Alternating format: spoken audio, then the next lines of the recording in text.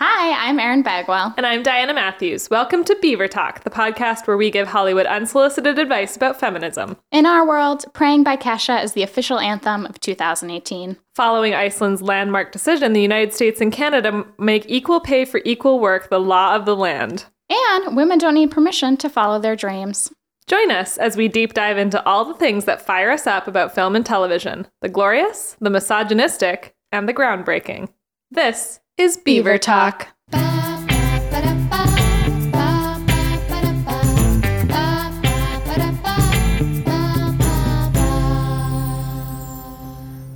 Talk. Hi. We are so excited. We have Katie Horwitch in the Beaver Dam this morning. Yeah. And we're so excited to chat with you. Thanks so much for joining us. Thank you so much for having me. This is the perfect way to spend my weekend. Yeah, we're so excited to get into all of the things. Diana and I are such big Want podcast fans, Women Against Negative Self-Talk. And I think we wanted to have you on really because there's so much we want to talk to you about specifically. But I think the way that you kind of meld your work in an activist space, I find to be really admiring. Thank you so much. And I like that the mantra that you have, obviously, to have women kind of be thoughtful about the messages that they send themselves. But there's like an active approach to it. It's not like, we're going to sit and we're going to ruminate. I think you're really good about like bringing people together and talking about things and moving things forward. And so we're so excited to have you so part much of the podcast. Thank you. Yeah. And Diana's here too. We're all very talky women, so we take up a lot of space. It's great. Yeah, we're all here. Katie, before we kind of go into your story and your history and stuff, I want to know what you're listening to, what you're watching, what have been the kind of shows or pieces of media that you've been kind of getting into lately? Just finished watching Glow, Yeah, which was fantastic.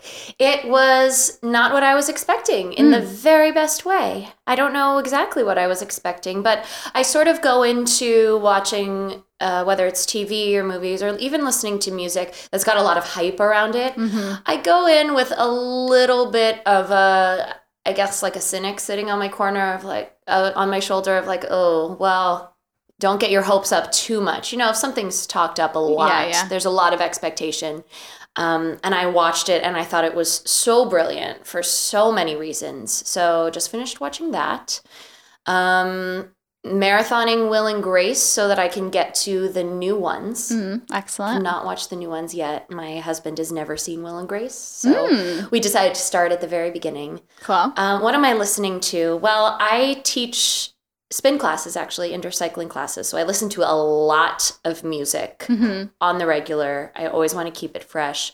It's such an important part of a spin class. I went to my first spin class in Buffalo, and with love, the man that ran the class picked like Green Day and like just like the weirdest music of all time. And I was like, I want so badly to like emotionally connect in this room, and I cannot with this music. Yeah. It was really hard. Been to my class. I was going to say. Multiple times? Yeah. When I first moved to New York, Katie and I, we hung out like basically right after I moved here. We went for dinner. And I was like, oh my gosh, I literally just went through this. If you need any advice, if you need someone to just listen who knows on an emotional level what exactly like goes on right now in New York, like I'm here for you. And she came to my class. So fun. Yeah, which that offering would have been like one thing. And I was like, okay, yeah, totally, I'll hit you up. And then when we all got to New York, you were like, so yeah, like I meant it. Like let's like come together and let's talk about what we're going through. And I was like, okay. And we went to dinner and I went to your spin classes and you played Beyonce. I play a lot of Beyonce. You played Freedom at like this very pivotal moment in the class. Do you guys just like cry in the class? I did. Do people cry? Yeah, I once heard an instructor say that if you have never cried in a spin class, you really haven't done it right. Yeah. Wow. Yeah. You definitely want to, I mean, I shouldn't generalize. Never mind. Backpedal. I always want to create not just a class, but an experience for people. And really that applies to whatever I do, whether I'm writing a piece or I'm recording a podcast or I'm speaking in front of people. I want it to have a clear arc. I want there to be ups and downs. I want there to be an intro. I want there to be emotional levels that you go through. I want to let people go on a journey. Mm-hmm. So with a class, I do play a lot of Beyonce because I love Beyonce. There's nothing wrong with You that. don't need to explain why you play Beyonce. I was really bold today. I played Formation, a remix by a female DJ, which I love. I love supporting female DJs. Cool. It was censored, so that was Do you good. have your playlists on like Spotify or something? Can people find them? That's a great question. They are not on Spotify because I've had problems with Spotify and my playlists in the past. But what I've started to do is take screenshots because I go old school and I use iTunes. Mm-hmm. I take screenshots and now I post them in my Instagram stories. And if you go to @Katie Horwitch, one of those little bubbles where you can save the stories, it says playlists. Cool. And I have them on there. Oh, wow. But I love Robin. I love Jenny Lewis. Mm-hmm. Diana and I are nodding. We're just like, our heads are going to literally nod off our bodies like in this episode. Basically all of the strong, badass female musicians that you would expect. I also love Drake and I love hip hop. Royksop, we were talking about NPR before we started recording, and I am from LA, and there's a station out there called KCRW, which is owned by NPR, and they play all of the new independent music. They're fantastic, and that's actually one of the things I miss most about LA is just being so tuned in all the time to the new music. Interesting. Yeah. Yeah, how are you faring in the weather here, LA girl? You know what? It's really not that bad. I think that last year, so I moved here spring 2016, and it was absolutely beautiful. We had a really mild winter. My parents gave my husband and I like these jackets and mittens, and we were like, great, wonderful. We didn't even end up using half of it last winter. And so we thought that maybe there was a little bit of hype around the New York winter, sort of like how I thought there was like a hype around Glow. I was like, okay, it's really not that good. Oh, it's really not that bad. It's really, really cold outside, and I'm using all of the things now. Mm-hmm. And I've just learned that you end up spending a little more money on Lyfts. I don't use Uber because of Uber things. You end up spending a little more money on Lyft.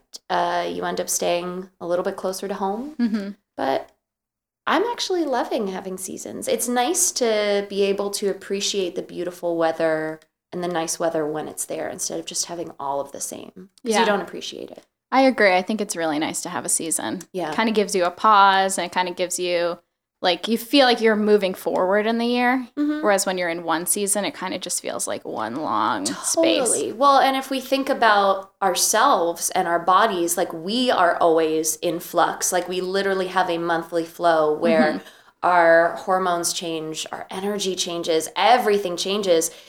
You kind of feel a little crazy when the weather and the surroundings around you are all the same. Mm-hmm. So it's strangely confidence boosting to have actual weather. Interesting. I've never thought about it. Yeah, it's like love it. everything flows and everything changes, including us. Like we're no different than the weather and the plants and the animals. So Yeah. it's nice to see the change as well as feel change. Was there like a defining show or film that you watched as like a young woman that you like really took to heart or that really affected you or where you are now, do you think? I think that the most defining show for me as a kid was Clarissa Explains It All. Mm-hmm. And I would walk around and sort of narrate the world around me in my head, a la Clarissa. Mm-hmm. And I remember one day I was in the parking lot of the grocery store with my mom, and I was doing it, and I was like, you know, obviously in my head, not out loud. And I remember stopping and thinking, do other people do this? Like, is it as loud in everybody else's head as it is in mine? Because it's a rager in there all the time, 24/7, which is, I think, why I am able to be an extroverted introvert, but I am an introvert. Like, there's so much going on in here that I don't need a lot out here to stimulate me. But the way that those episodes flowed, the way that she talked to the audience, the way that she narrated the world around her, and she was so perceptive, that was a really big show for me.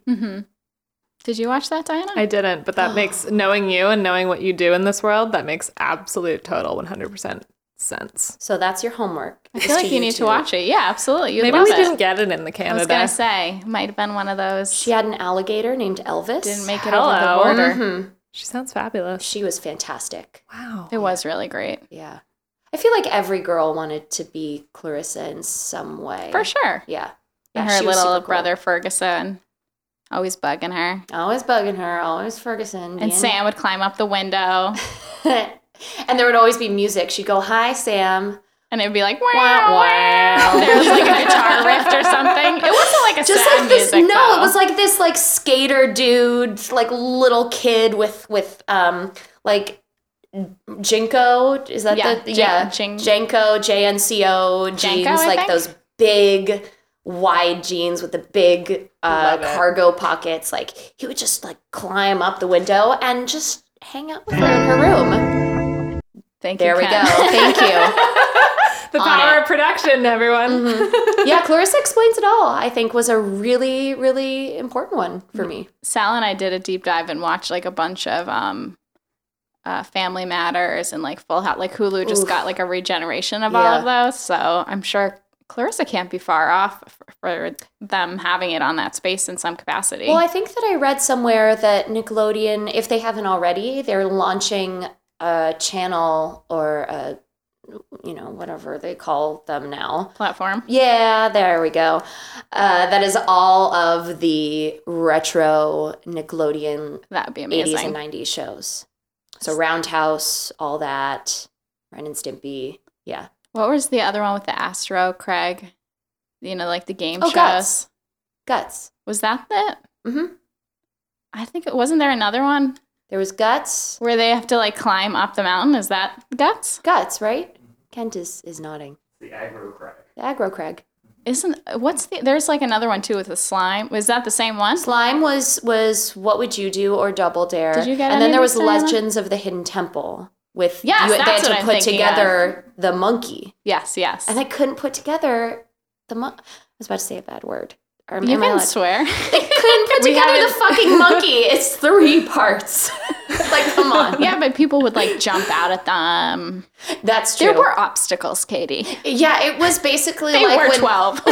when Ellen plays games at the top of her show, it was like a whole show of just those, which now Ellen is launching, called Game of Games. I know. I don't know how I feel about that. I don't know either, but we'll see. I'm willing to give it a chance. I mean, she just doesn't look happy in the promos, and it's like, what's she doing? What does she need money for? Where are we at right now? We made some bad financial decisions that now she has to do like a show.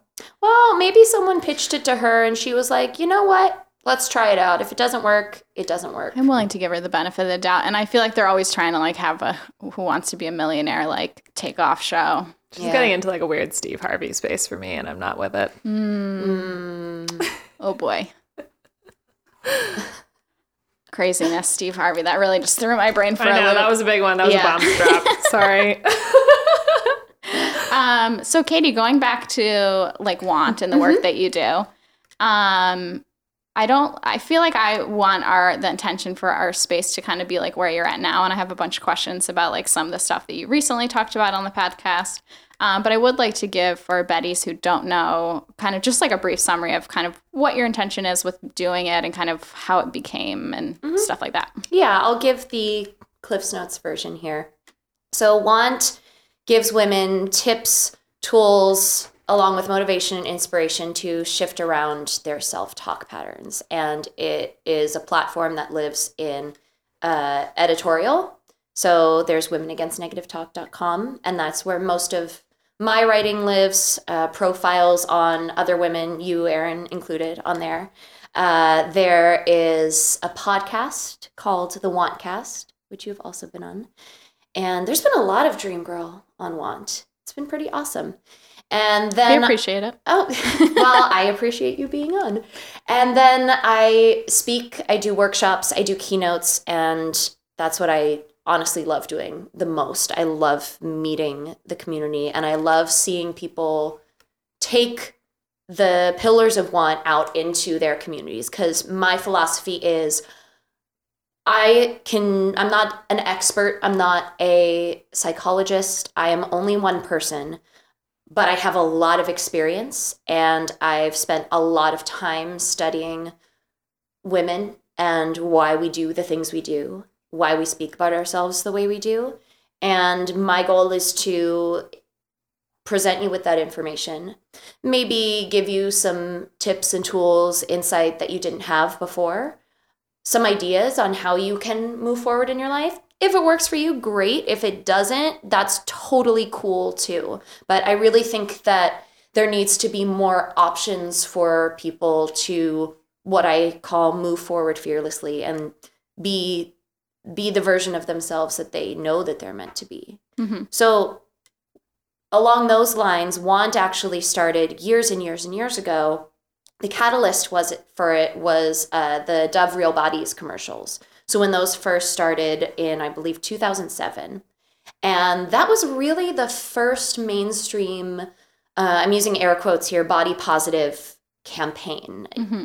People can say what they will about that first ad. There's a little bit of controversy about it, about how much representation they really did show. I thought at the time, as a 21-year-old who had battled with negative self-talk her entire life, and it really came to a head in college when I developed an eating disorder called orthorexia, which really wasn't about the food. It was about the control. Mm-hmm. It was about trying to be what I felt was an adult woman in the world. And so I had just come out of this state of being orthorexic. I saw this commercial, and I thought two things. A, this is amazing. And B, this commercial is telling me, love yourself, you're beautiful, you're smart. But where are the tips and tools and steps for me to get to that place? Because mm-hmm. I know mantras work for some people. For me, I can't look into the mirror. I've never been this way. I'm not one of those people who can look in the mirror and say, you're beautiful, you're smart, you're amazing. And then all of a sudden I believe it. Like, it's not just a switch that I can flip. And I looked around, and there really wasn't anything that was giving women steps that were also very situation specific. So mm-hmm. not just related to your body, but related to work and relationships, on how to not stop your negative self-talk, but shift it. So I'm not interested in stopping it. My philosophy is that negative self-talk, just self-talk in general, like we talked about, it ebbs and it flows, and we're never going to just speak positively about ourselves all of the time. Mm-hmm. That's not how humans work. But if we can use what we say as information instead of fact, then that changes the entire game. So how can we take the information, sort it out, and be proactive, not reactive with it? And that's the space that Want really started in, and what I've really wanted to carry with me as it's grown and it's seen many incarnations. Yeah, that's the Cliff's Notes version. Something you said that I thought was really interesting is, like, when you were kind of struggling in college, what did you think being an adult woman meant? Like, what was the ideal, or what were you kind of struggling to figure out? So, just out of curiosity. Yeah, I think that a lot of people, and young women in general, when they go to college, it's the very first time that most of us are on our own. And we are creating our own schedules. We're the only ones who are responsible for our lives. And I got to college, and for me, I was sort of thrown for a loop by that. I was always very independent, but I realized that my interpretation of the college experience wasn't what people I was meeting wanted the college experience to be. So, like, people were into partying and drinking and just being uber social. Mm-hmm. For me, I went to school for musical theater, and I chose the school that I did because I went to UC Irvine. They're the Anteaters, by the way. Best mascot, most Excellent. Fierce mascot ever. And I chose the school because their program was so stellar. And right away, I started to get into shows, which caused a little bit of friction with some people who were also freshmen, because I was one of the only freshmen to get cast in things.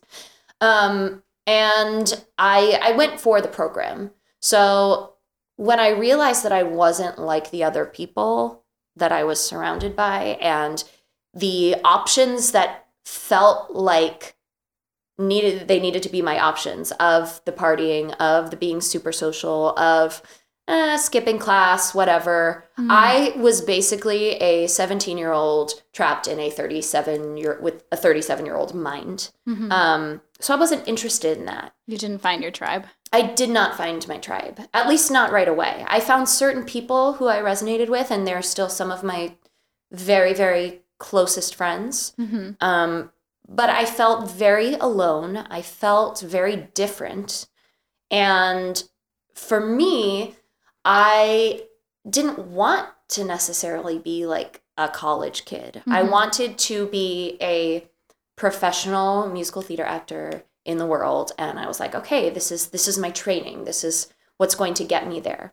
So the combination of just a very new environment, which can make anybody feel a little bit nuts, combined with the fact that I really did not feel like I fit in, I fell back on, and I wasn't feeling very comfortable in my body. So I think that a lot of times when we talk about body image and things that we're unhappy about with our body, it doesn't actually have anything to do with our bodies. Totally. And that's something I talk about a lot on Want. Like, if you say you hate your thighs, okay, do you really hate your thighs? Or is there something else going on and you just walk around with your body every day? So it's really easy to pin all of that loathing on that instead of the thing that is going to take a lot more work to sift through. Well, I think to your point about like the Dove ad, like I stopped reading magazines in college. Like I started noticing that like they were making me feel bad. And so I think the media that we consume and that we, you know, make a part of our daily routine can be really damaging. And I think when people are, you know, I saw something on Instagram the other day that was like, if an account is making you feel bad, then you should unfollow it. And I think we have to be really sensitive, especially as women. We get so many messages of what we should look like and how we should be, that it is really important. Diana, you were kind of nodding your head. Did you have a similar college space? No, but I really struggled with it when I was in dance, because I danced when I started when I was in grade 3 and I went up to grade 12, and I was 5 feet taller than everyone, and I was not the ballerina body, and I mean, 0.2% of the population is, but it was still something I was very aware of. And what made me sad about it is I wasn't aware of it till I was like in grade 9. And wait, why were you were sad that you weren't aware of your body? Yeah, because I just loved dancing. I did it because I loved it. So you're sad after the fact. I was sad that I wasn't aware of it, and then I was sad that I became aware of it, because it's like that joy that I had where it just didn't even matter to me at all was gone. Oh, yeah. Oof. And it suddenly became all I thought about, and I just really, I was obsessed with popular culture, so I was always looking at images of the female body and what we're told we should be, and it was a lot. It was a lot to sift through, and I just remember it being a very crazy time. Yeah, and with dance, you can't escape it because you're literally looking at yourself in the mirror all the time. Yeah. It's very intense. Yeah, I was in those dance classes in college also. It was just like the perfect storm. And one of my mentors / BFF, who doesn't know she's my BFF yet, her name is Glennon Doyle. She says that that the culture around us makes girls either one of two things. You either get sick or you get angry. And I, like many young women, I got sick. And then later I got angry. Yeah. And now I'm just proactive. I'm fired up. Yeah, I saw her speak at the Super Soul Sessions last year. Oh, I love her so much. And she had some really interesting commentary on like how women are so in tune with their emotions, and men are gendered to be physically to express their emotions physically, and women are conditioned to express their emotions emotionally. And so we're kind of at this disconnect sometimes in our partnerships with how we're talking and communicating and showing our love languages, which I thought was really interesting. I have an unpopular, I have not struggled with a lot of body issues. Awesome. Which is something that I don't know who to give credit to, probably my mother, I guess.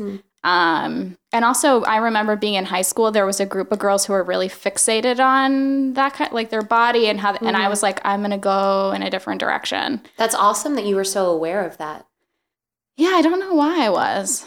But also, I think going to an all-girls school where I didn't have to wear makeup and I didn't have to iron my skirt and I looked like a garbage person every day and nobody cared and it wasn't part of the way I was valued or like what I was bringing to I think that was really game-changing for me because I didn't have to – we so walk through the world presenting ourselves.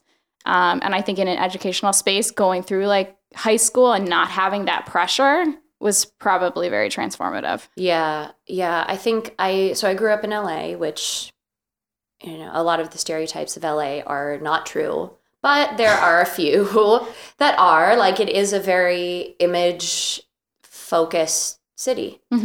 And my entire family is from LA, and pretty much everybody still lives there right now. And I think that growing up, you know, it was the 80s, it was the early 90s. This wasn't really a conversation that was happening in the mainstream unless you were really tapped into those circles, that it's not the most constructive thing to just be complimenting young girls on the way that they look, saying, oh, you're so pretty, because then they start to equate their value with the way that I look. And sometimes I've really worked to not struggle saying this because the ego devil on my shoulder in me starts to say, oh, well, you know, that's self-centered and that's full of it and that's vain. I got a lot of compliments on being pretty and being talented and being smart. And those three, I was told I was those things, but I also was told that I was not allowed to think those things myself. So it was very confusing. Oh, that's interesting. It was very confusing. And so you weren't allowed to like hold that space for yourself as like a place of pride or like love. Exactly. Like if I looked at one of my very first memories is when I was in preschool. The Little Mermaid had come out, and you know, in preschool they have those big bulletin boards that they put all of the kids' art on, and the teacher decorates the perimeters of the bulletin board with flowers or art or whatever, and it was like an under the sea theme. And my teachers knew that I loved to draw and that I was really good at it. While people were doing like lines and like trying to draw a circle, I was drawing like full figured people with emotions on their faces. So they asked me to draw Ariel and Flounder and Sebastian, and they were going to use it on the perimeter of the bulletin board as like, it as almost like in my mind, it was like, oh my gosh, it's like a book cover. Like this is like the presentation. It was very big in my 3-4-year-old mind. And I remember it being put up, and I walked towards it and I looked up and I saw it, and it was so moving to me. I'm like, oh my gosh, I did that. They wanted me. They liked me. And I was standing there for a little too long.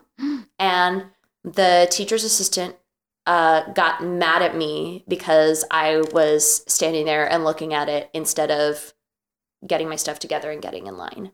Like, she didn't even acknowledge that that was my artwork. She didn't say, you know, you're being conceited or anything like that. But in my mind, that's how I interpreted it. Like, let me admire my art that I just did, that I'm so proud of. Like, I'm the only kid in class who got to do this. So I had a lot of moments like that where I would be asked to do something or complimented on something. But like you said, I wasn't... It wasn't kosher for me to like. Yeah, or you're in college and you're a freshman and you're getting roles, so you're moving ahead of people and and then having to kind of hide your light under a bushel, as they say. Yeah, and as women, there's this weird thing where it's getting better, but we're not allowed to be more than one thing at once. And so I was all of the things, and that instead of being something that I took a lot of pride in, as I got older, and really when I went to college, it became this thing that I felt really, really ashamed for. So I wanted to get good grades because I didn't want to fail. I wanted to get good grades. I wanted to get into shows, and I wasn't really feeling comfortable in my body. So there was this two-part thing that happened where I started to create all of these rules for myself, and I wanted to feel good, but at the very same time, I wanted to make myself invisible. So without even trying, I did lose a little weight that was intentional, that, just from a summer of top ramen a few too many times a day.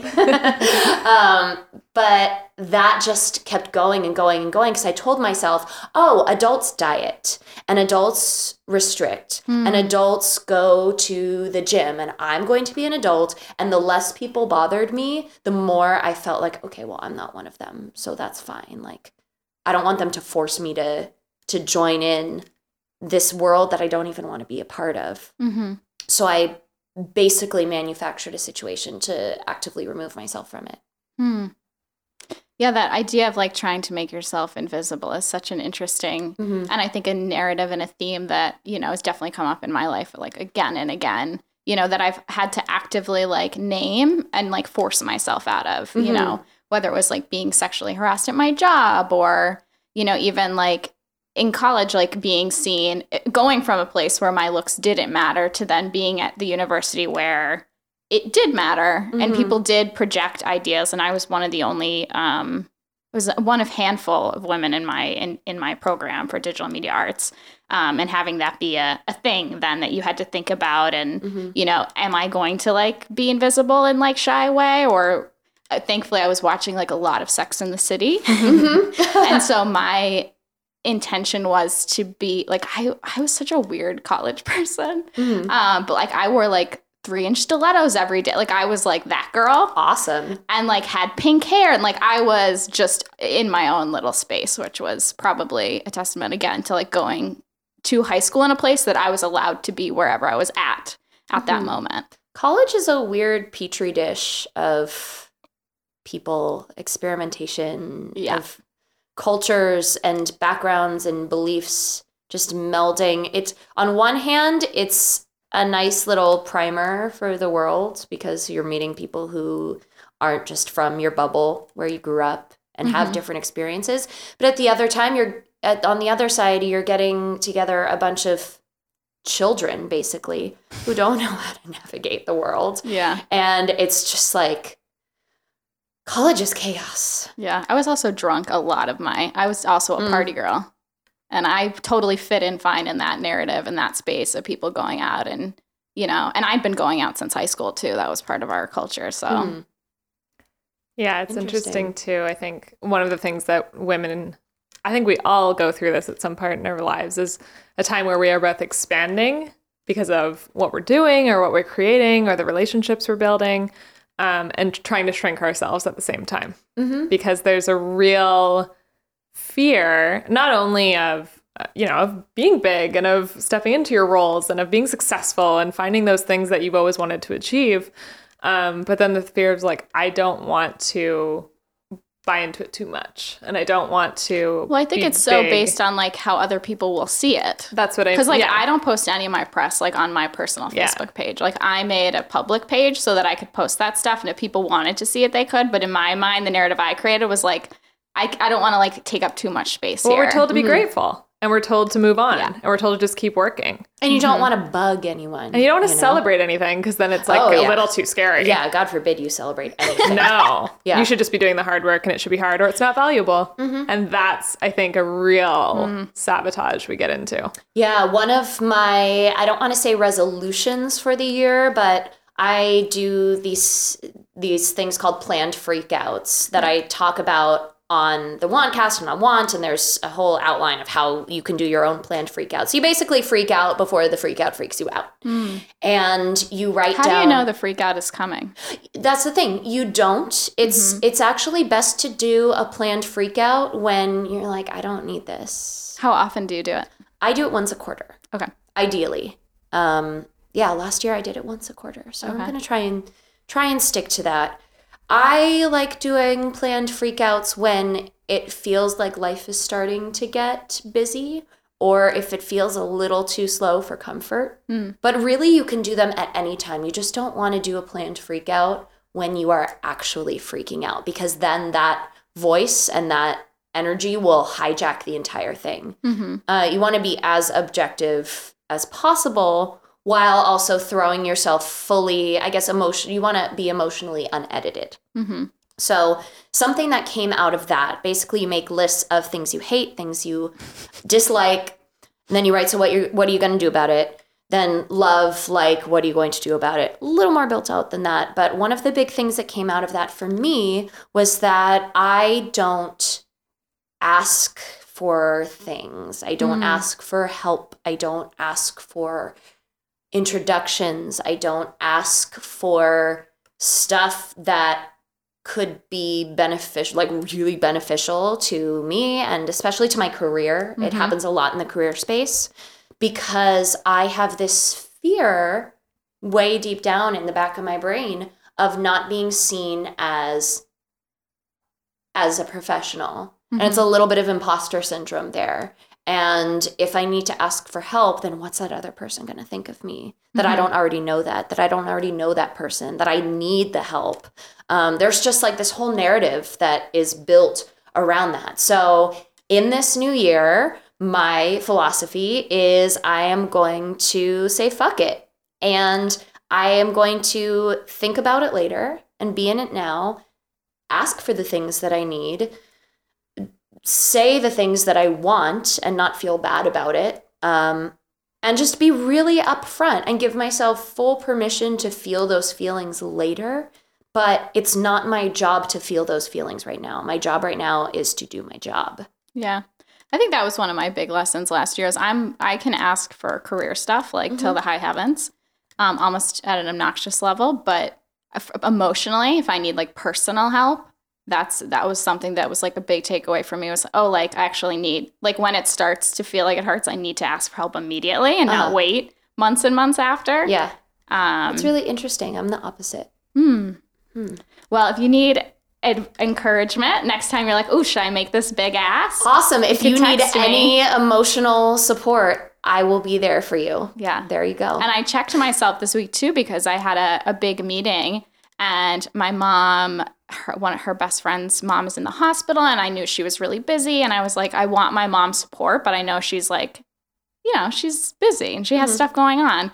And I was like, no, you need help. You need to ask for it. So I reached out to you, Diana. I texted you. I said, I'm nervous about this meeting. I talked to my husband and I texted my family and was like, going into this thing, send me good vibes. And my mom called me and she'd made so much space for me, which she always does. And it was like, yes, this is a reminder that it's okay to ask for help when you need it and you need to act on it as opposed to like creating that like resentful space of like, oh, like, nobody needs to worry about me. You know what I mean? It's like, I don't need to be a martyr or a victim in this situation. That's when like the regret comes in and then the self-doubt just builds up and up and up. It's like, it doesn't, I refer to self-talk like a language that you learn or a muscle that you can build. And you can either build it up to be strong or you could build up the muscles around it so the actual muscle isn't strong. You can learn one language or you could learn the other. So all of those things that we tell ourselves, like they're all connected to the way that we talk about ourselves when we're not going into the big meeting, big interview,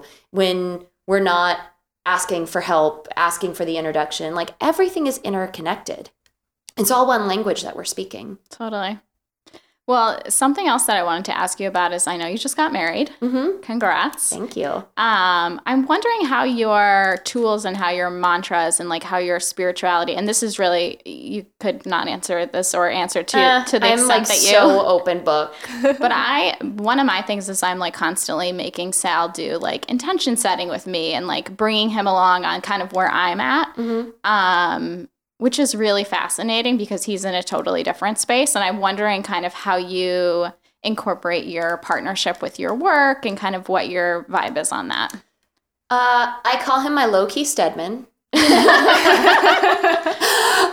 Because so Jeremy is a brand strategist, which helps a lot. And he is absolutely brilliant. And he is also a really emotional, and I don't mean like dramatic emotional, but just very emotional, emotion-filled person. But the way that he is, are you guys familiar with Myers-Briggs types? Okay. So he's an INTP, which means that he is one of the most analytical types that there is. One of the most introverted and analytical. I am an INFJ, which is the most rare type, which is the most extroverted of the introverts, and is one of the most, if not the most intuitive type. So we balance each other out really well. I like to say, it was very sweet. My dad said this in his speech at our wedding, because I said it to him once, and he was like, "Oh, that's good." I said, "Dad, are you using that for the speech for the wedding?" I say we don't complement each other. We enhance one another. So I am a full person. He is a full person. And we make each other brighter. And in our relationship, we have been able to, we talk very deep. Like those were our first conversations that we had.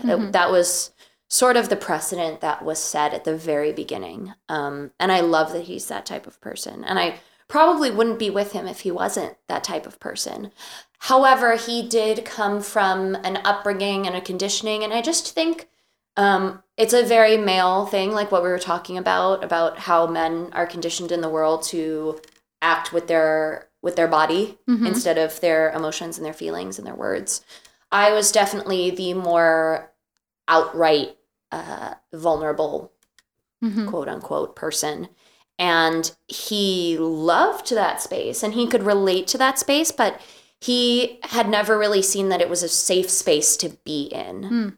So it's been really cool to watch as our relationship has grown, and it'll be 5 years in June, that he has become so, first of all, self-assured, and so much more forthright with information and how he's feeling and what he wants and how he wants to get it and how he feels about it than he was when we got together. But the planned freakout thing, that was pretty much his idea to do. Cool. And he's really good at putting systems to things. So I think I call him my Stedman because I am definitely the person who, I have the ideas, but I'm a very verbose person. And my ideas like live up in the clouds sometimes. He's really good at gently bringing them down to the ground and not sorting them out for me. He's been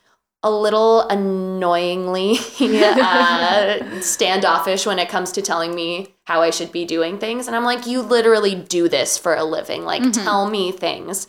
But that's also something like I'm asking him for help now, which is great. Cool. But he helps steer my ideas in the right direction.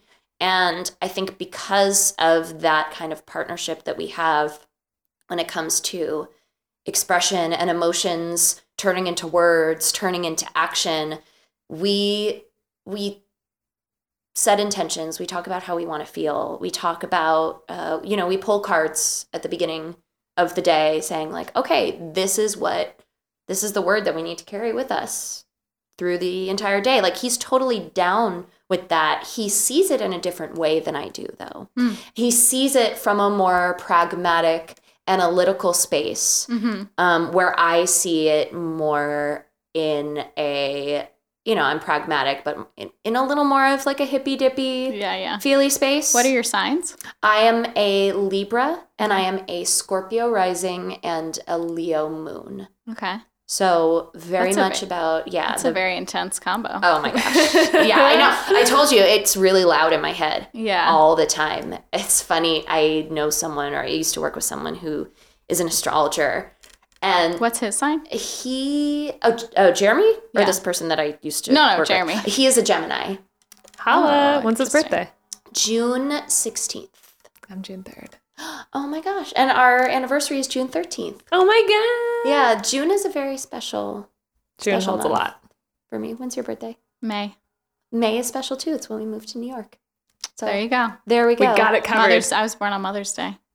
Oh, happy of all Mother's Day things. to your mom. Yeah. Isn't that weird? Yeah. That is weird. Diana, did Umair do any intention setting planning? He do you guys do did. any of that stuff? Yeah, so we were actually talking about it because we did the intention setting episode with Bethany Nicole Smith, and I was just like obsessed with it. It's the kind of thing I'm really into. And so I was kind of like, we've only been dating for about 9 months. And I was like, this is just something that I'm going to throw out there because it's really important to me. And I was like, okay, you're signing up for the crazy ride. Let's get into it.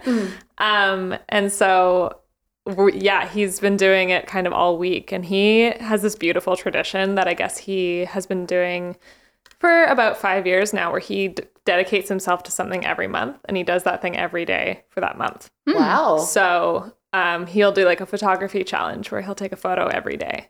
And not necessarily post it anywhere, not necessarily do anything with it, but just like to practice or to express or to create. He's doing a thing right now where he's not eating, he's not drinking, he's doing dry January.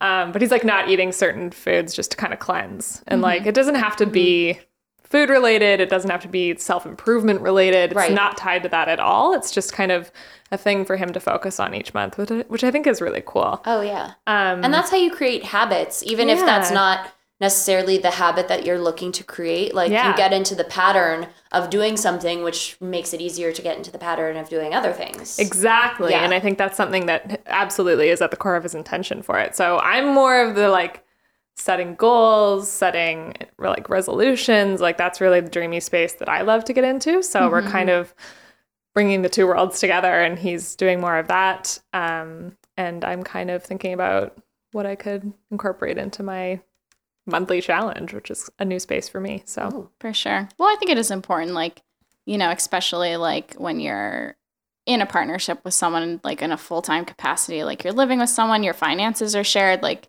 it's important to like get on the same page and see like what's going on and where you're at and what your goals are. It's a pretty, I found it to be very helpful. I worry about people who say that they don't talk like that in their relationships. Like, I mean, you don't have to like go all the way to, you know, pulling a card every morning with a word on it. But you really, if you're living with someone, you're sharing your life with someone. If you are going to make big decisions like buying a house or having kids or what are your goals to get there? Yeah, exactly. Like it's just so important to not just get on the same page, because I don't think that you need to be on the same page on everything. I think that Sometimes is a you're lie not. about relationships. Yeah, and it's like something that the wedding process taught me was that certain things that you think you want, get really clear about why you want them. Like for me, I started to freak out when our invite list, I feel like I might have messaged you about this, that it got a little too big and I was getting anxiety about it. But I have a really big family, and my dad has a lot of cousins who I love them all dearly. I just don't see them more than once every other year. And I've been to so many weddings, and you get so much advice from, you know, bridal blogs and magazines. Bridal magazines, by the way, not my thing. There are a couple of them that are kind of cool, but that was another thing that I was like, oh, this is just sort of like your relationship with magazines in college. I was like, these are a bunch of magazines telling me what to do and who to be. I like to give a lot me. of unsolicited advice to people around wedding time, because I had a horrible wedding planning experience that I probably need to like blog about or like document in some way. Yeah. But I think that it's like a fucking nightmare to spend that much money on one day and expect it to be the best day of your life. The expectations are already stacked against you.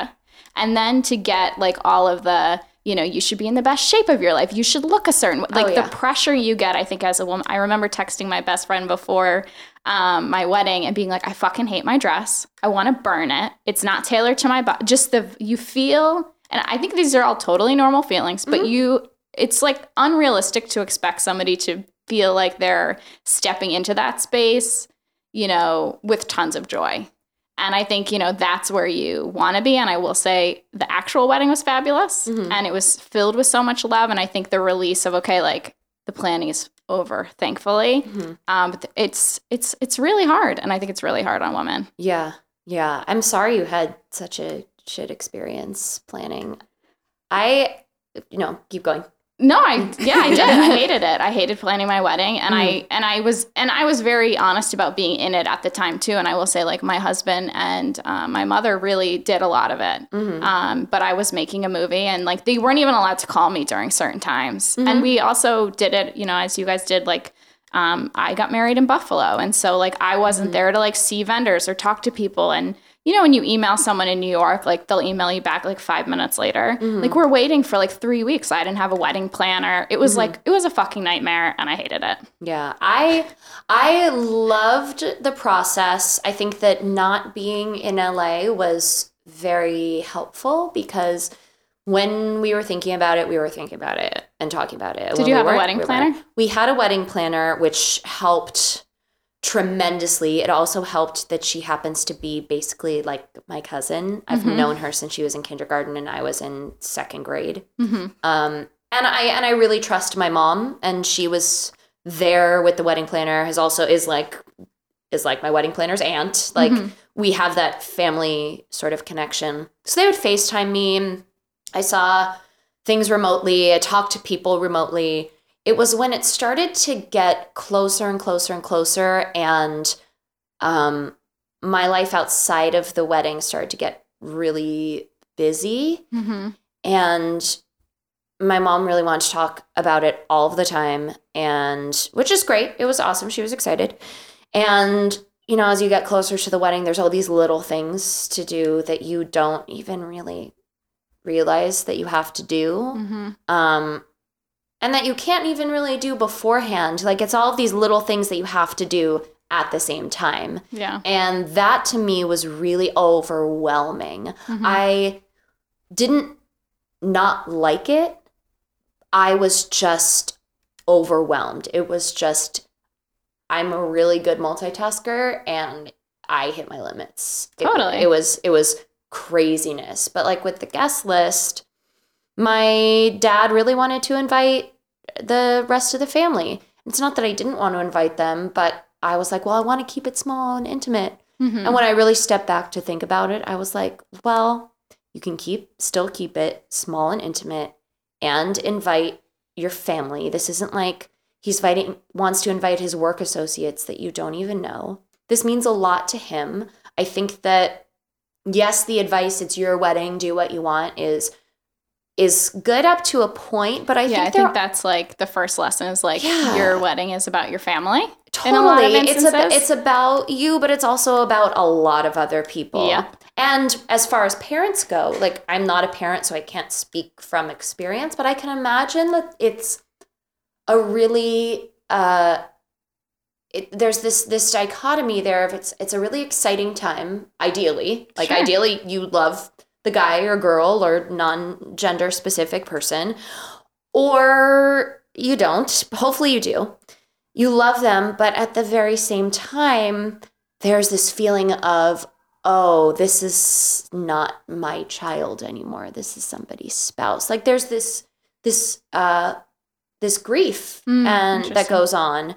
And I think that needs to be respected from the bride and groom standpoint. No, you don't cater everything to them, but just sort of taking in that there are other people involved in this too. Totally. And other people with other emotions. I think that's a really important thing. Yeah. And that can, I mean, I've seen too in friends that kind of stuff with parents can get totally out of hand. Oh my gosh. Very quickly. I've heard and so emotions many are high. stories. I mean, everyone is invested and, you know, wants to be a part of it. And yeah, I got married in my mom's backyard and my mom and dad's backyard, and she wanted to invite like the block. And I was like, no. Absolutely not. Right. And then she wanted to invite like, you know, 30 other people then, like Sal's family. And I was like, no, we also like cannot do that. And it's such you're just constantly in compromise with like my vision with like everybody else's vision. Yeah. I think that the way that you handle wedding things, though, is very indicative of like how you handle real life. I think it can be when there's hard situations that come up, how you deal with them. I think that sometimes it can also show us parts of ourselves that we didn't realize existed. And it's a really good time to face those head on. I feel like I really was more of a delegator, and I like kind of checked out of the whole situation after like the first month of it, honestly. So. But you're also a director. Like, so you directed and you like a zillion hours. You let the crew do the wedding. Sure. Yeah. I also hated that like the time that I got to spend with my partner was planning. That was really the worst part. I think that I hear that's like from my friends that was the worst. Because you're never not talking about it, and it's awful. Well, here's another thing that we went through is that I was the opposite. I was super hyper aware of not wanting every conversation to be wedding related. And I didn't want to, but at the same time, I like didn't want to say yes to certain things without it being his decision too, because I think that it's a very bride-centric day when you're in a relationship with a wedding with the bride and the groom. Like there's so much. I think that can also be a little bit easier though too, because my husband had an opinion about everything, and so we could not make a decision unless both of us. But it wasn't, because it was like instead of just moving it forward and like let's check it off. Like, do you need to know like what the silverware like he's an art director and I get it, and the vision is important. But it was like great. So now we have to go through like. It was a lot. We have an art director and a director trying to put together a wedding. No, basically, well, you have a writer. And then my mother just like screaming in the background. It's like Jerry Bruckheimer and Gore Verbinski like trying to like figure this out. Well, in this one, you had a writer and a brand strategist. So we were like, basically, we want it to feel this way. We want it to have this vibe. But I didn't want it to be like this bride, my wedding, my this, my that. But I struggled with not wanting that to be the topic of conversation all the time. And I was like, I don't know if I was acting weird one night or I had like a legit breakdown. And he's like, what is going on? And I'm like, well, like, I want to talk to you about certain things, but I don't want to drive you crazy, but I don't want it to just be my decision. And like, we were able to have a conversation about it. And it was fantastic. I think just setting the expectations on how involved each person wants to be, what your must-haves and would-be nices were. Like something that we did that was really smart at the very beginning is we wrote down a list of, this before we had Sarah, my wedding planner, we wrote down a list of everything that we could think of that went into a wedding. Everything from the ceremony to the way that the tables looked. And he went, okay, here, he circled 2 things. He's like, here are the 2 things that I care about the most, that I have strong opinions about. Then he circled like 5 other things, and he said, these are the things that I have an opinion about, but it's not really a strong opinion. And then he said, all of the rest of these things, I have 0 opinion about. I am totally apathetic. Like getting that overview from the beginning was very, very helpful. I think it set the tone for a very mindful wedding process. Yeah. I did that a little bit too. Like the first month I picked my dress, I picked the farm tables, I picked the flowers, and then I was out. Yeah. I was like, everything else sounds great. You guys figure out the centerpiece. There's a fantastic... All this can fit into like, this is the vision. Like, see you later. There's a fantastic podcast that I found way too late, like 2 months before the wedding. It's called Bridechilla. So if you don't want to be a bridezilla, you be a bridechilla. Also, this narrative that like women are monsters because they're making opinions and decisions. Like, I hate the bride narrative that like exists in the world. Yeah. It drives me fucking insane. Yeah. Like the fact that we're going to like put this energy on women to like, oh, don't be a bridezilla. I'm sorry, are you spending $30,000 to $50,000 on a date? Don't you want it to be the way you want it to be? Like you're allowed to care are you out about of your things. goddamn mind? Like, of course women are going to be bridezillas. Of course they're going to have opinions. Like, heaven forbid you just smile and nod through this whole thing. Yeah. That's insane to me. No, I hate that word. Yeah, it's the host Alicia. First of all, she also has an accent, so she's lovely to listen to. She says that being as she calls a bridechilla, is not about not having opinions and not caring. It's about being very intentional about what you do care about. And she did a great episode that she called the Fuck It Bucket. And she said, The fuck it bucket is for the things that you have neither the time nor care to deal with anymore. Like, so for us, what was one of the things that went into the fuck it bucket? Oh, the cocktail napkins. Like, I don't fucking care what cocktail. Like, it blew my mind when I learned that people cared about cocktail napkins so much. For me, I was like, no, I just, like, I don't want them to be a color that doesn't go with things, I guess. But really, I don't care. This reminds me of a story that's not related to cocktail napkins, but we had some bees underneath the bar, like a nest of bees in my backyard. Oh my God. Just underneath, where we were going to place the bar. Mm-hmm. Oh, no. Just a casual hive. Yeah, like these are the things that would happen. All right. And I remember we like put some like smoke bombs, or we, tried to exterminate the bees. Mm-hmm. And then I remember being at the wedding, and at one point we were kind of just were like, we hope this situation is taken care of, and it's not like we're not dealing with it. Like, we're not taking it on. Like, hopefully they're dead. So anyway, I remember just being like at the reception and just like seeing a bee.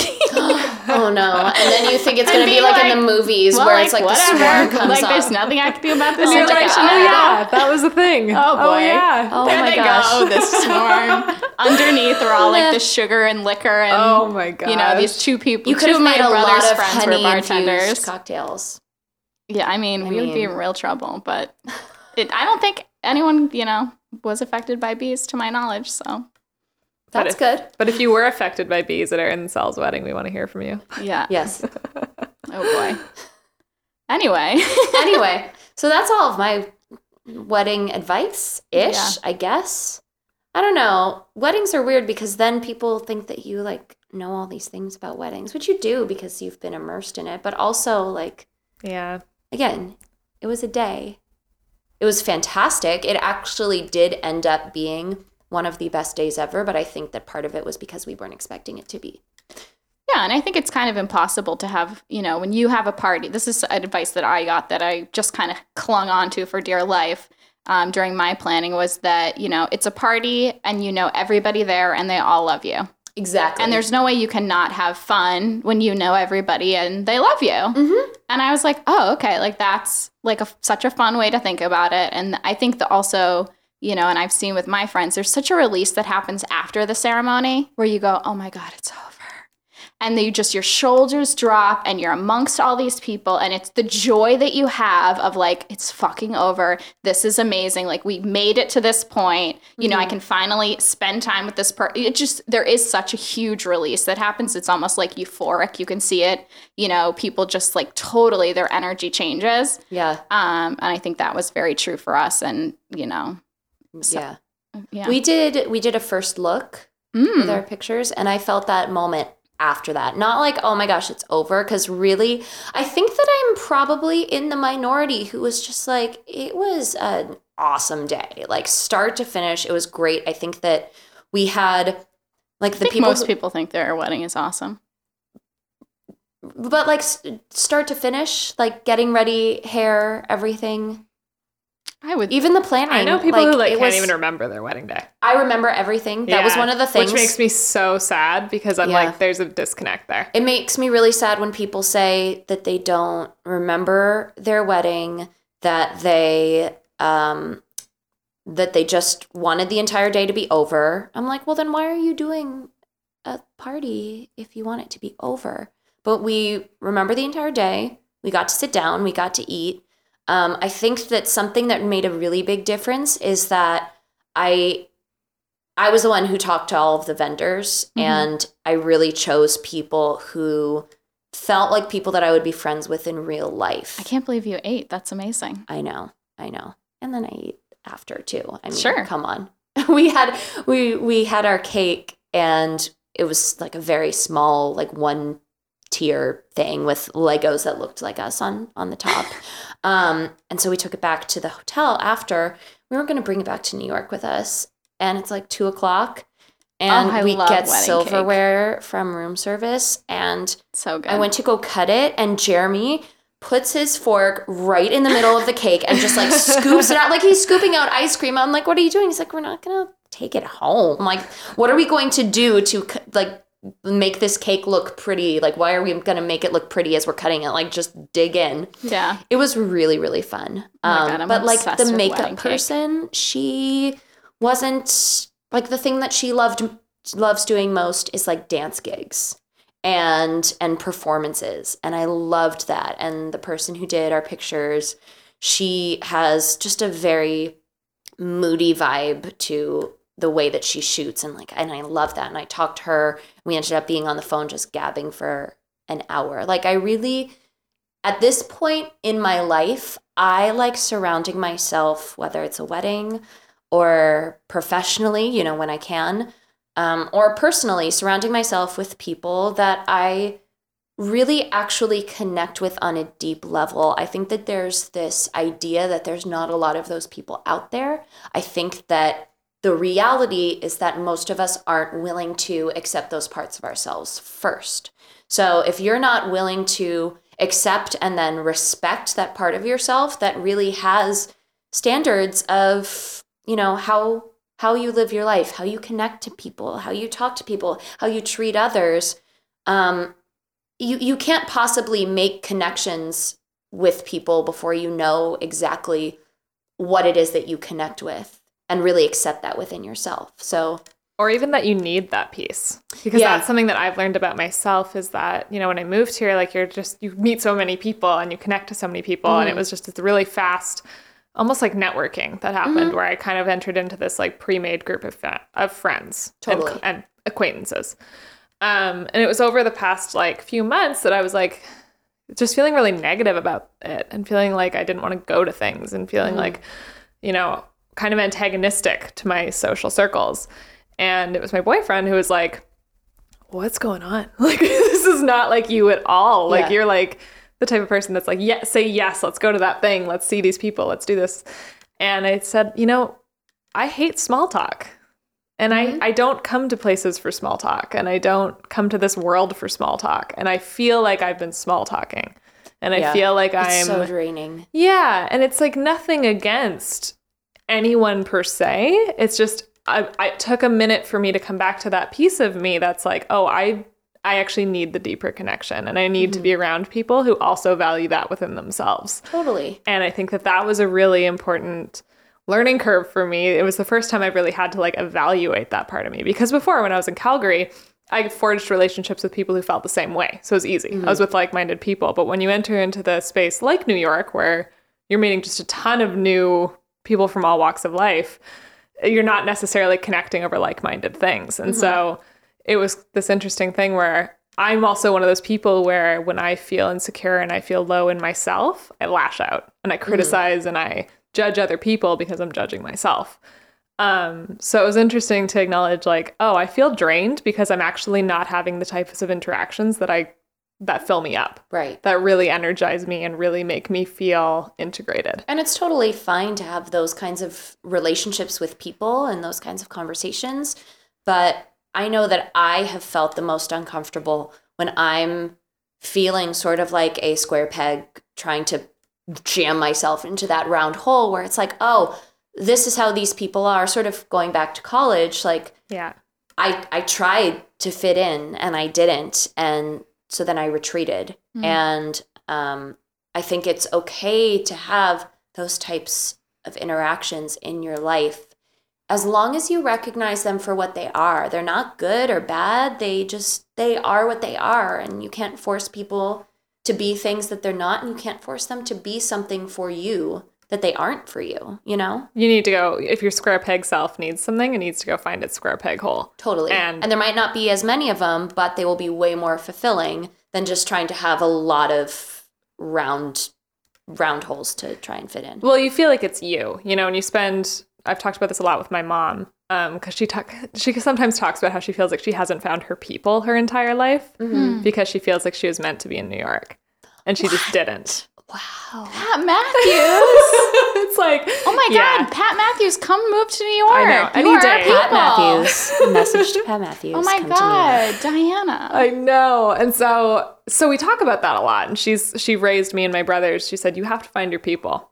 if there's any other thing that's important in life, you need to find yourself and you need to find your people. Mm-hmm. And when you spend time with the wrong people for long enough, you think it's you. Mm-hmm. And you think you're the problem. And you think that you're not inspired, you're not interesting, you don't have anything to contribute, you don't have anything to say.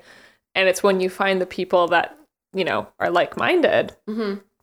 you realize they are contributing the same things as you, or they're building upon something that you have thought about but haven't explored yet. And you start to create that really, really beautiful connection that is community. And so I think about that a lot is finding your people. Mm-hmm. And I don't remember how I got onto this tangent. Such a beautiful from the mouth of moms. Yeah. What a beautiful thought. I love them. Does she come visit you here? Yeah, she came for Christmas. Good. Yeah. Good. Yeah. Good. It was really fun. So she stayed in my apartment. Yeah, she lived at Erin's. Awesome. She lived at Erin's and took care of Lucy. It was amazing. Did you just move? I did, yes. New apartment? Old apartment? Same building. Okay. So moved across the hall. Oh, that's I know, it's very New really York hard and labor intensive. Yeah, it was great. No, that's awesome. My easiest move. It's the longest I've ever lived anywhere, actually. It's amazing. Isn't that weird? Wow. Awesome. I love it. Yeah. So, Katie, the last time I saw you mm-hmm. was a year ago. You had just gotten engaged, mm-hmm. and we were at an event you put together about activism. Yes. And it was basically, so what you were exploring through a panel conversation that you were moderating is how to remain emotionally well mm-hmm. and engaged while being in activist spaces. Mm-hmm. And I wanted to ask you a little bit about that, how that project is going, what your feelings are on that a year later, mm-hmm. And kind of where you're at. Yeah, it's been a really interesting process. I think that right after the election, so many of us were really, really fired up. We're like, we got to do something. And I hosted this panel called How to Activate Your Inner Activist, and the reasoning behind it and that whole project that I started was that I saw a lot of people sort of activist shaming other people, saying, and I saw it a lot on Facebook, really, to be completely honest, where people were not going to a march and they're like, oh my God, how could you not go to the march? Like, how could you not do this, not do that? And I sort of liken it to changing your diet. Like, if you want to eat healthier, most people can't go from 0 to vegan right off the bat, nor is that right for most people. Mm-hmm. And so I thought, well, let's explore how to actually engage where we're at right now. Because if we're trying to be this thing that's off in the distance, like, we'll never get there. Sort of like, love your body, love yourself, you're beautiful, you're smart.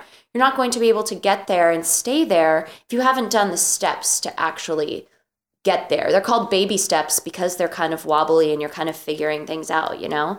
So I wanted to talk to people who were in all different types of careers that all had something to do with activism. So artists, teachers, people in the wellness space. And I got a huge response from it, which was fantastic. And I will say that was right after I got engaged. And so wedding stuff started to happen. And I did a few interviews, and I think that, to be completely honest with you both, I got really overwhelmed with like, oh, so now should I be like this like activist icon leader person? Mm-hmm. And I got really scared by that, and I was like, well, I don't know what to do with that. Like, that's not who I am. That's not what WAN is. Like, do I need to like create a whole different business plan for myself? It was very overwhelming because I wanted to do something so badly. So my imagination started to run away with itself. Where I'm at right now with all of that is I am really getting back to my roots and to WAN's roots and to what I believe can truly change the world, because we can't change others and we can't change the things outside of ourselves if we don't change ourselves and we don't change the things inside of ourselves. If we are not just sort of like when you were saying that when you start to feel out of place, you start judging others. Like, you're not judging others because there's something wrong with them. you're judging others because there's something that is unsettled within yourself. So we really need to start with that. So as far as proactive, activist, slanted events, content, all of that goes for me, and as far as want moving forward, it's really all going to come back to what are you doing to shift the perspective within yourself? How can you be empathetic in a different way? How, if this is going on and you feel XYZ way about it, what kind of language have you cultivated within yourself that's maybe blocking you from moving forward, from actually doing what you need to do? And something that I talk about a lot is what I call defining your through line. So it's not necessarily your purpose or your mission. It's not necessarily a career or a trade. It's the common theme in everything you love and the common goal in everything you do. And so if you define your through line, so like one of mine is using my unique voice to help others find theirs. So I do a lot of things. I said that, I founded Want, but I also teach spin classes, and I'm also a manager at the place that I teach spin classes. And I also do acting gigs sometimes. And there's a lot of things that I do, but they all fall under that same umbrella. I only feel overwhelmed or unsettled when I'm trying to do something that I'm not. And I think that most people see the thing, the march, the piece of art, the whatever that they think that they should create, or that they're like, well, this could make a difference, which is fantastic. And there's definitely something to be said about jumping before you're ready and figuring things out on the way down. Awesome.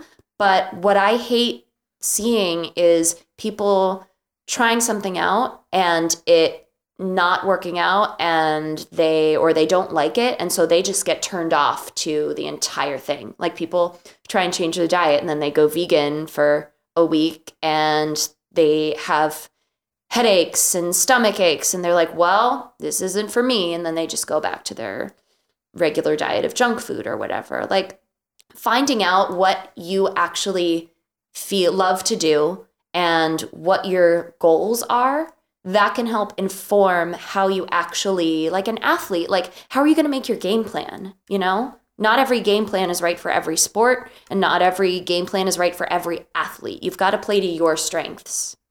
I will say too, and I wonder if other people are thinking about this, which is why I want to name it. I think everybody is an activist right now. Totally. I think the fact that women are existing and using their voices and, going to work every day and not surrendering, or they're resisting in whatever capacity. So I feel like the narrative of it's too much, or to be an activist leader or whatever, that's kind of a space where we're all doing in our work anyway. Mm-hmm. And it shouldn't overwhelm, or I don't want people to not be moving forward in those spaces because they're constricting themselves based on it. And it is a different, that we've seen within the movement, and Diana, we talk about this, how sometimes it turns on itself. Mm-hmm. And that can be kind of a stressful place to be in. I think feminism has a lot of, internal dialogues and conversations and things like that, but I don't want people to be afraid to use that word or to move forward in those spaces. Well, I think it's and I don't want you, Katie, to be afraid. I want you to step into your activist. My activist is so activated, and I think that honestly, where I started to get tripped up was that I saw so many people doing amazing things that weren't necessarily things that I would do, but I started to think, oh, should I be doing that?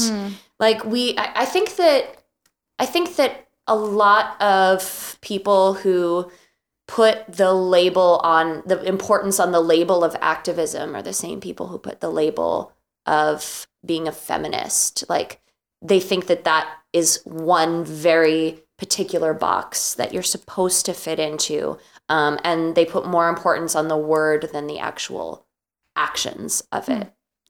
I mean, I think words are important. I don't know. I think for me, I'm a writer. Yeah. So. I think so too. Yeah. I mean, I think it definitely varies, but the actions, should be always thoughtful and always be in a place of consideration. We've been chatting with you. I feel like we could continue to chat with you for hours. I feel like I don't know. Has it been like 3 hours, 2 hours now? Kent, you are a rock star over there. Thank you. Where can people find you? How can we support you? Thank you. People can find me. The best way to find me is to sign up for The Good Word, which is WANT's weekly newsletter. Mm-hmm. And you can sign up at the WANT website at womenagainstnegativetalk.com. If you'd like to reach me personally, you can email me katie@womenagainstnegativetalk.com. I also have the WANTcast, which is on iTunes and wherever you listen to podcasts. You can hear a lot about Dream Girl on there and about everything Beaver related. And you can find me on Instagram at Katie Horwitch. I'm also at Women Against Negative Talk. And those are the main places to find me. Facebook, shoot me an email. I'm teaching spin classes. Come say hi, take a class. Oh my gosh, you two are totally coming. Yeah. Especially that I know that you record here and I'm right down the street. Yes, let's do it. You guys are totally coming. It's a party. Amazing. It's a party. We love you, Katie. I love you guys so much. Thank you so much for having me. Of course, happy Feminist Wednesday. Happy Feminist Wednesday. Bye, gals. Bye.